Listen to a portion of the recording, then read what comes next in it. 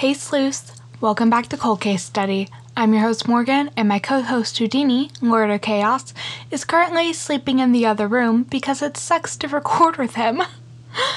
This week, I went down the rabbit hole on the case of Natalee Holloway on the recommendation of my friend Brittany, the host of Crime Ghoul. If you follow me at Cold Case Study on Instagram, you already know damn well how much I love this girl and her podcast. Crime Ghoul will chill you to the bone as Brittany dives deep into cases that aren't widely covered by mainstream media. Every Monday at 8 a.m., there's a new episode. It's the best way to get through the Monday morning cobwebs. Trust me. So settle in with a warm cup of coffee or listen while you down Red Bull on your morning commute, because these are true crime stories that you won't want to miss. Personally, my favorite episode would have to be episode 3, Ezra McCandless. Pretty sure I said that wrong, but go check her out anyways. Today's case is on the disappearance of Natalee Holloway, an 18-year-old girl from Alabama who, on a graduation trip to Aruba with her school, got into a car and was never seen again. You know what to do, sleuths. Top off your coffee and grab your sleuth book, because we're gonna dive straight in, and I've only got one question for you. Can you help solve this cold case? Warning: the following audio contains adult content, mentions of murder, kidnapping, rape, sexual assault, and sex trafficking. Listener discretion is advised. Natalee Ann Holloway was born on October 21st, 1986, in Clinton, Mississippi, meaning that she would have been, or is turning, 36 in just 19 days. Natalee was an unbelievably smart, kind, and beautiful girl who had secured herself a full-ride scholarship to the University of Alabama, where she was going to pursue a pre-med degree. Natalee was the first of 2 children born to Dave and Beth Holloway, who divorced in 1993. Beth got remarried, this time to a prominent businessman from Alabama. His name was Jug Twitty, who, by all accounts, was a doting stepfather to Natalee. In 2005, Natalee graduated from Mountain Brook High School, where she was a member of the National Honor Society and the dance squad, as well as many other extracurricular activities. To celebrate graduation, she and 124 fellow students went on an unofficial school trip to Aruba. Things are already getting hinky at this point, because for 125 kids, there were only 7 chaperones. That's 17 kids per chaperone, which was, in my opinion, way too many. But I guess maybe in 2005, people weren't as aware of the dangers posed in foreign countries. I don't know, guys. I was 5 at the time. The 125 teenagers, who were all of legal drinking age in Aruba, stayed at an all-inclusive run by Holiday Inn. According to Police Commissioner Gerald Dompig, who took over the investigation after the original commissioner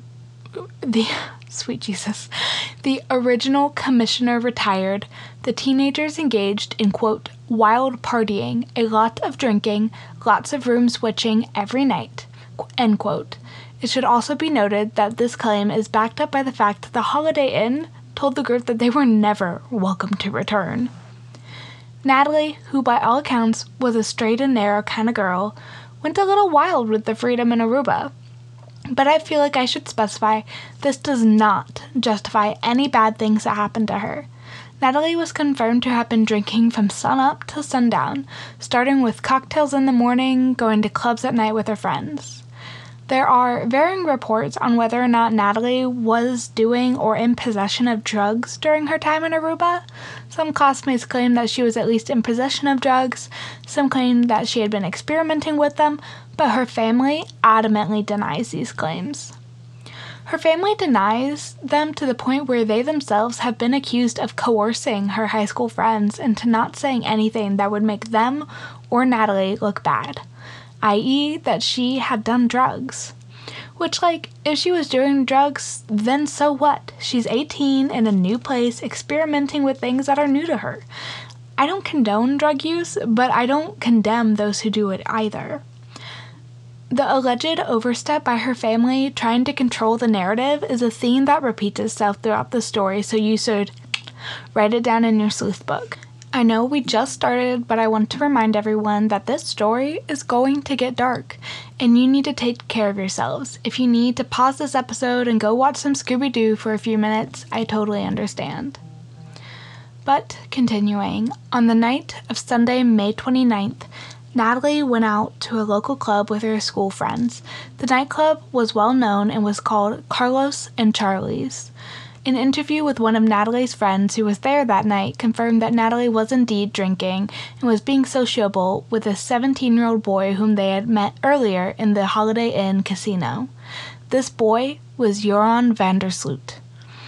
Vandersloot was the son of Paulus, a prominent lawyer in Aruba, who in 2005 was in the process of becoming a judge, and Anita, an art teacher. Joran Vandersloot was described to be a soccer star and tennis star, even competing with his father at doubles tennis at the Moet at Chandon Anniversary Cup in 2005.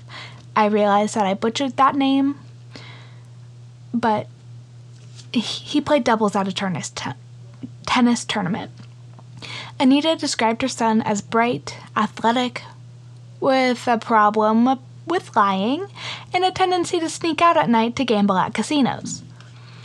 Joran was not alone at Carlos and Charlie's on May 29th. Accompanying him were the Kalpoe brothers, Deepak, who was 21, and Satish, who was 18. Natalie was last seen leaving the nightclub at 1:30 a.m. on Monday, May 30th, with Joran and the Kalpoe brothers. Getting into Deepak's car would be the last time she was seen alive. Later, Monday morning, the 124 teenagers boarded buses to the airport and quickly realized that Natalie was nowhere to be seen. At first they laughed, joking that she was probably just hungover and had overslept, as she had done a few times on the trip. But when the chaperones checked Natalie's room, they found her packed luggage with her passport untouched. Within a few hours of Natalie's no-show appearance for her flight home, her parents, Beth and Jug, were on a private jet flying to Aruba with her friends, and her senior picture, clutched in their hands, determined that they would not leave that island until they found her. Natalie's friends on the trip let Beth know that Joran and the Kalpoe brothers were the last people that Natalie was seen with. So Beth went to the Aruban police with this information immediately, but was told that Aruba was a vacation island. Natalie was probably just sleeping off a hangover somewhere, was having fun with some boys, and had forgotten about her flight. They refused to consider Natalie a missing person until the standard 24-hour mark had passed. Once it had, the Twitties, Natalie's parents, and 2 Aruban policemen went to the Vandersloot home to question Joran. Initially, Joran denied even knowing who Natalie was, but then told the first of what would be many lies. Joran said that they drove Natalie to the California Lighthouse area of Arashi Beach where she wanted to see some sharks, but assured them that they dropped her off at the hotel around 2 a.m. They claimed that at the hotel, Natalie fell but refused any help, and then, as they drove away, a man dressed consistently with an island security guard approached her. Joran Vandersloot's story was corroborated by Deepak Kalpoe, who was at the house at the time. Almost immediately, hundreds of volunteers and thousands of civil servants who had been given time off by the government began the search for Natalie Holloway. They searched the entire island as well as the surrounding waters. 50 Dutch Marines searched the entire shoreline. Aruban Banks raised $20,000 and other forms of aid for the search and rescue volunteers. Beth, Natalie's mother, was even given free lodging at a Holiday Inn, in the exact same room where Natalie had been. Then they were like, ooh, our bad, and moved her to the presidential suite at the nearby Wyndham Hotel. Can you imagine being the desk clerk that did that mess up? I would not want to be them. But in all seriousness, while we're talking about the hotel, there's something else that's a little hinky for you to jot down in your sleuth book. While Natalie was never seen returning to the hotel on the night of her disappearance, no one seems to be quite certain if the cameras were even on that night. Beth Twitty has made various conflicting statements, and the original police commissioner, Jan van der Straten, implied that Natalie didn't have to pass by the cameras in the lobby to return to her room. Commissioner van der Straten is very important, so write it down, y'all. On June 5th, there was hope. The Aruban police arrested Nick, John, and Abraham Jones, who had been employed as security guards at a nearby hotel that was then closed for renovations. The potential charges against them were suspicion of murder and kidnapping. The men were known for cruising around the hotel district to pick up women, but the largest influence in their arrest was the statement made by Joran and the Kalpoe brothers that Natalie had been approached by a security guard when they dropped her off. John and Jones were released 8 days later with no charges being officially filed.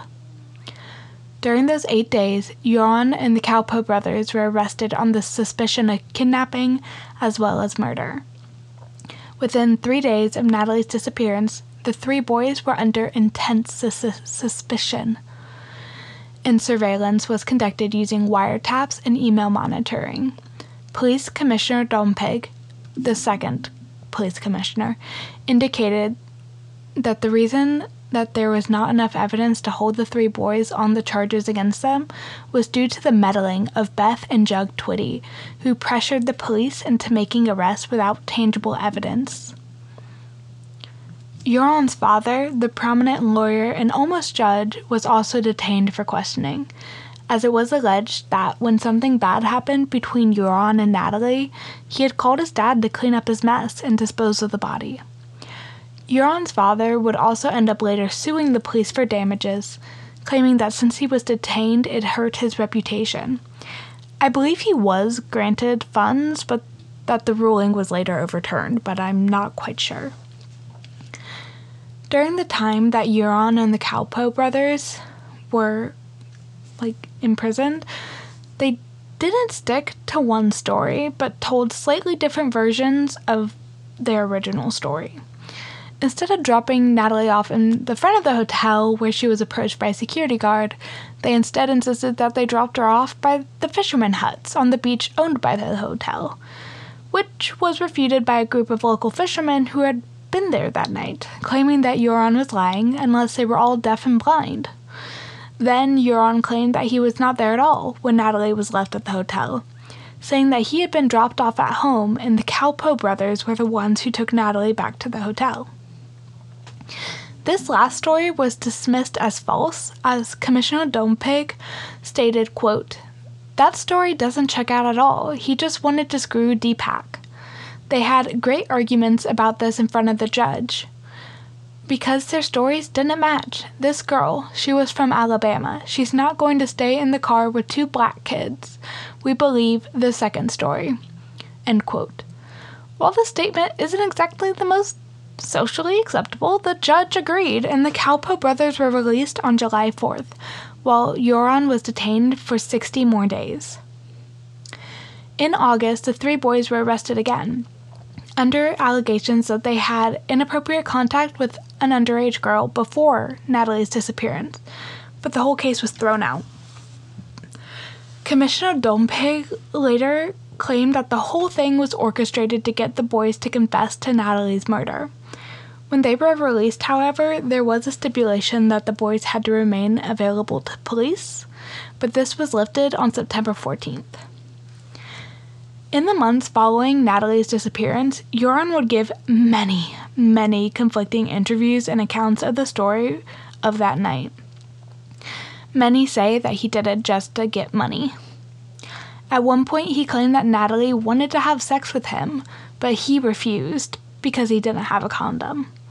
Another time, he said that he and Natalie were alone on the beach, but he was picked up at 3 a.m. by Satish Kalpoe which Setitia's lawyers disputed as their client was asleep at the time, or so they claimed. At the start of 2006, Commissioner Dompig made an assertion that Natalie wasn't murdered, but probably died of alcohol poisoning or overdosed on drugs, and someone hit her body. If you couldn't tell by the sarcastic tone right there, this statement rubs me the wrong way. Like, he's blaming Natalie for her possible death, as well as dismissing the severity of her disappearance and possible murder. Like, if she was drinking a lot and passed out while with Euron and the Calpo brothers, and they just, I don't know, dumped her into the ocean thinking she was dead, they should still be charged with obstruction of justice, abuse of a corpse, or even involuntary manslaughter. But no, he just casually hinting that Natalie died because she was irresponsible and someone just hit her body. Like, that isn't a crime in itself at all. Soon after making this statement, though, Dompig retired. After his retirement, the Dutch National Police took over the Holloway case, working in tandem with the Aruban authorities. After the Dutch took over, Guido Weaver, the son of an Aruban politician, was held on suspicion of assisting in the abducting, battering, and killing of Natalie. But after being questioned for 6 days in the Netherlands, he was released when a deal was struck between the prosecutor and Weaver's attorney. It didn't say what the deal was, but I'm just like, really? What is it? Why did you release the son of a politician who could have murdered somebody, like, without telling the public anything? Very confused. Very curious. But in April of 2007, 2 years after Natalie disappeared, Euron Vandersloot published his book, The Case of Natalie Holloway, apologizing for giving false testimonies, but insisting that he was innocent. Which is hinky. If you're innocent, why lie, 50 times? Write a book apologizing for lying, but not tell the truth about what happened that night. In November of 2007, Euron and the Calpo brothers were arrested on different charges. This time it was suspicion of involvement in manslaughter and causing serious bodily harm that resulted in the death of Holloway. However, they were released before Christmas due to lack of evidence, and on December 18th, prosecutor Hans Most declared the case officially closed due to lack of evidence and money to continue the investigation. Which, a lot of money was spent on the search and rescue aspect and the investigation itself. The Aruban police spent over $3 million, which was over 40% of their yearly budget. But now it's time for Euron's next confession, which, spoiler alert, he would recant. On November 24th, 2008, Fox News aired an interview in which Euron confessed to selling Natalie into sexual slavery, and that his father, the judge and the lawyer, paid off 2 cops when they learned that Natalie had been trafficked to Venezuela.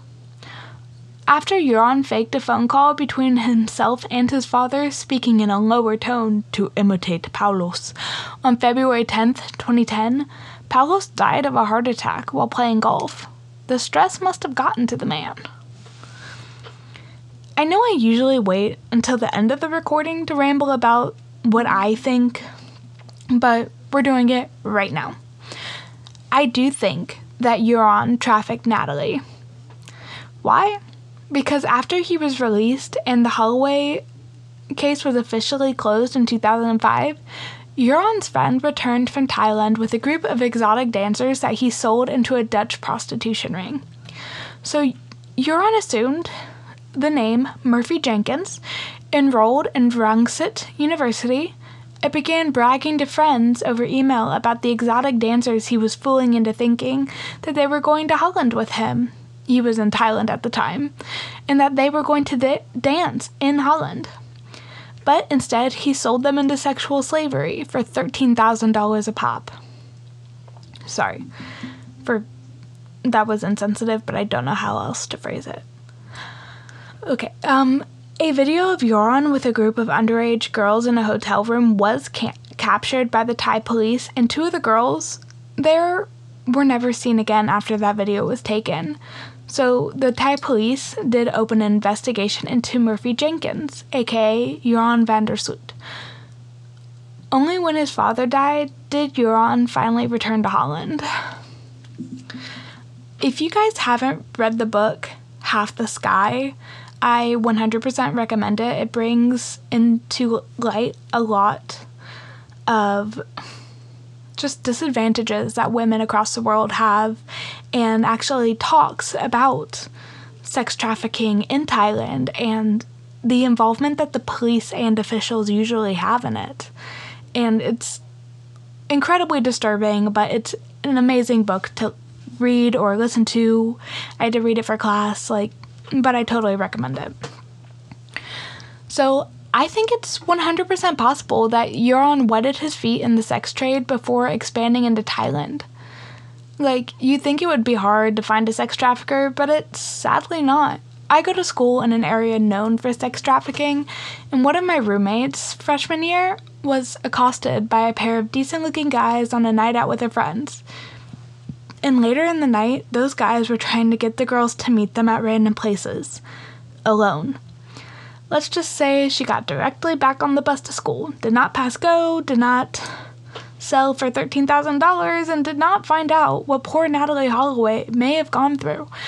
I know that this is not a joke and that sounded like I was making fun of it, but it's not. I just have a very dark sense of humor, and it's how I cope with all this dark stuff that we're going through. But the silver lining that my mom pointed out when I was talking to her about this case is that if Natalee was sold into sexual slavery, she may still be alive, and now that she's in her mid-30s, we can hope against all odds that they will release her and she can come home. Though, if you're still iffy on the sex trafficking theory, just think of it like this. Joran's father was a prominent lawyer and judge, and the first police commissioner who dealt with the Holloway case, Van der Straten, who we wrote down in her sleuth books, yeah, he was Joran's godfather, leading me and many others to believe that his godfather, and the Yoruban police covered for Joran and suppressed evidence that would have connected Joran to Natalee's disappearance. Back to the facts of the case, though. In March of 2010, Joran contacted Natalee's parents and promised to tell them how Natalee died and where he hid her body if he was given $25,000 up front and a total fee of $250,000. So Beth and Jug Twitty contacted the FBI and asked for help. So the FBI coughed up the money, and Joran told a lie. That his father had hid Natalee's body under the foundation of the house he was overseeing being built at the time. But the timelines didn't match up. The house was not under construction when Natalee disappeared. Joran was then brought up on extortion and wire fraud charges. An arrest warrant went to Interpol, and on June 30th, Joran was indicted on the charges. The court only sought the return of the $25,000 paid to Joran for the location of Natalee's body, as far as I could find. In an interview, he explained why he did it, saying, quote, "I wanted to get back at Natalee's family. Her parents had been making my life tough for 5 years," end quote. Really? That's why you committed extortion? But again, moving on. A month before the indictment, however, 5 years to the day of Natalee's disappearance, Joran murdered Stephanie Tatiana Flores Ramirez in Lima, Peru. Like with Natalee, Stephanie had met Joran at a casino the day she went missing. Stephanie sadly went with Joran to his room, where the 21-year-old woman was beaten to death in room 309, Joran's room. Medical reports show that Stephanie and Joran did not have sexual contact, and that she suffered blunt force trauma to the head, causing a brain hemorrhage, a cranial fracture, and that she showed signs of asphyxiation. Stephanie was a year away from graduation at the University of Lima, where she was pursuing a degree in business. Her father was a prominent businessman and even ran for president of Peru in 2006. When the police found her car 50 blocks from the hotel, all of her money that she was known to keep in her car, her jewelry, and even her ID was missing. There was over $11,000 that we know of in her car that was all missing. Police also found date rape drugs in her car. Another reason why I think that Natalie was sold into sexual slavery, and perhaps after taking advantage of Stephanie with the date rape drugs, he planned to do the same to her, but got angry and beat her to death instead. Disgustingly enough, people blame Beth Twitty for Stephanie's death, saying that if the desperate and still grieving woman hadn't paid Joran that $25,000 to get information on her daughter's death, then he wouldn't have had the money to take the trip to Peru. Which I find horrifying, that the only person who is at fault for Stephanie's death is Joran, her killer, no one else. After killing Stephanie, Joran fled to Chile, where he was quickly apprehended. During his short-lived time on the run, he messaged an ex-girlfriend for money so that he could buy a ticket back to Aruba, despite having just stolen $11,000 from Stephanie. When caught on June 7th, 2010, Joran initially protested his innocence, despite his DNA being found under Stephanie's fingernails, her blood being found on his clothing, and the fact that he had Googled countries that do not extradite in Latin America on the computer in his hotel room after Stephanie had been murdered. Then, after a few hours of interrogation, Joran confessed.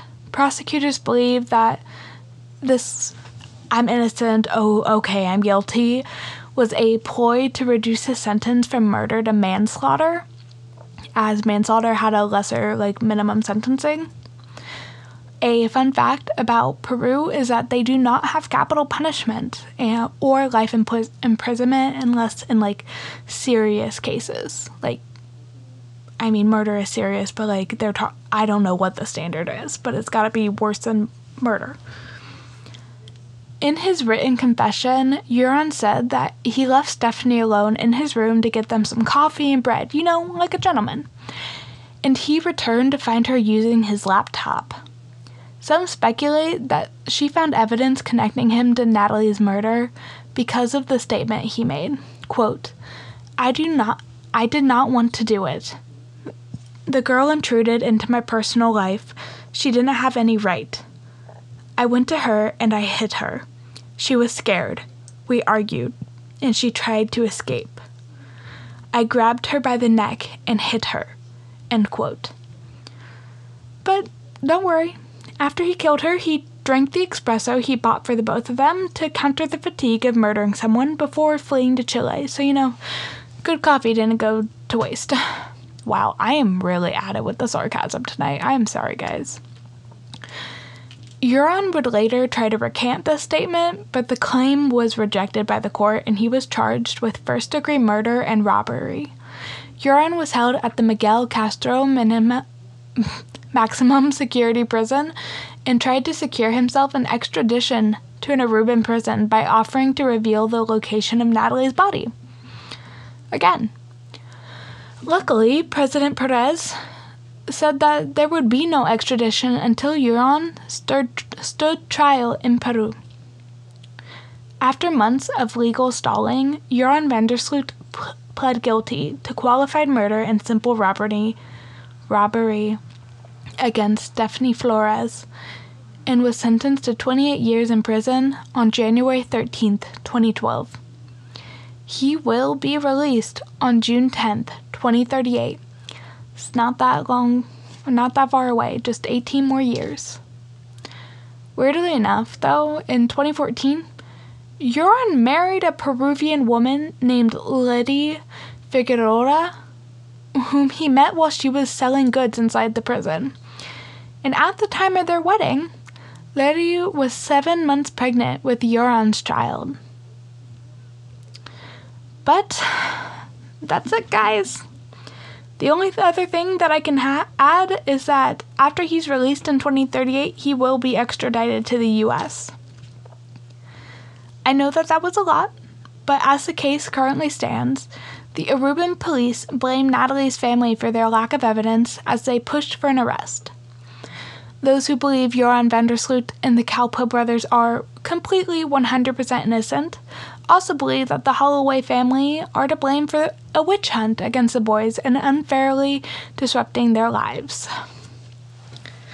If you were paying attention, you clearly know how I feel about this case. I don't know whether or not the Kalpoe brothers were accomplices in the crime, willing or unwilling, but I'd bet my ass that Joran's father and godfather could intimidate them into saying whatever they wanted, or into staying quiet.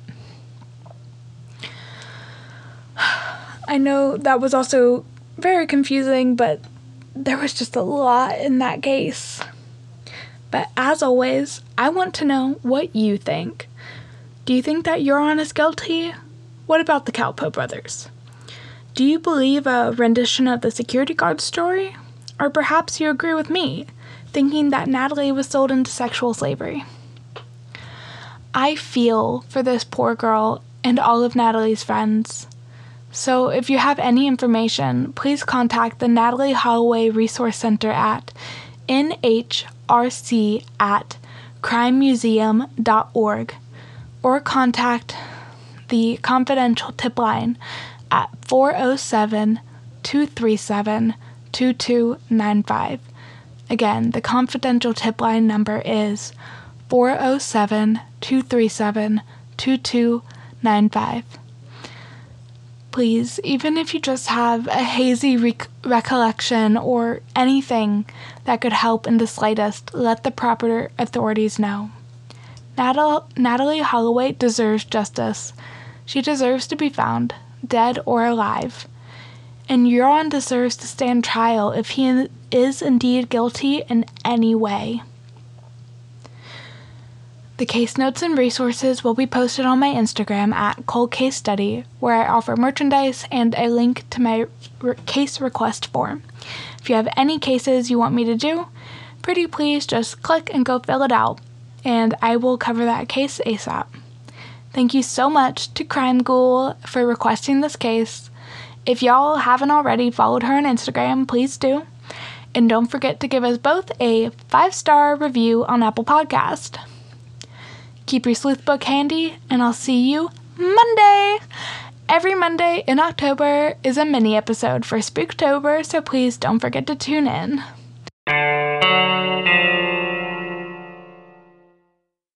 Big shout out to all of you for not wanting my head on a spike for being late with this episode. I appreciate your patience and understanding.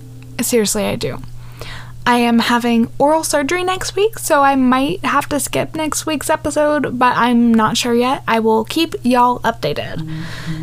As Monday is the last day to register to vote, please go to studentvote.org or vote.org and register to vote. If you need help registering or requesting a mail-in ballot, just let me know. It's part of my internship, so I've got resources out the wazoo to help you vote safely and well-informed. Again, thank you so much for your support. I'll see you sleuths later. Love you!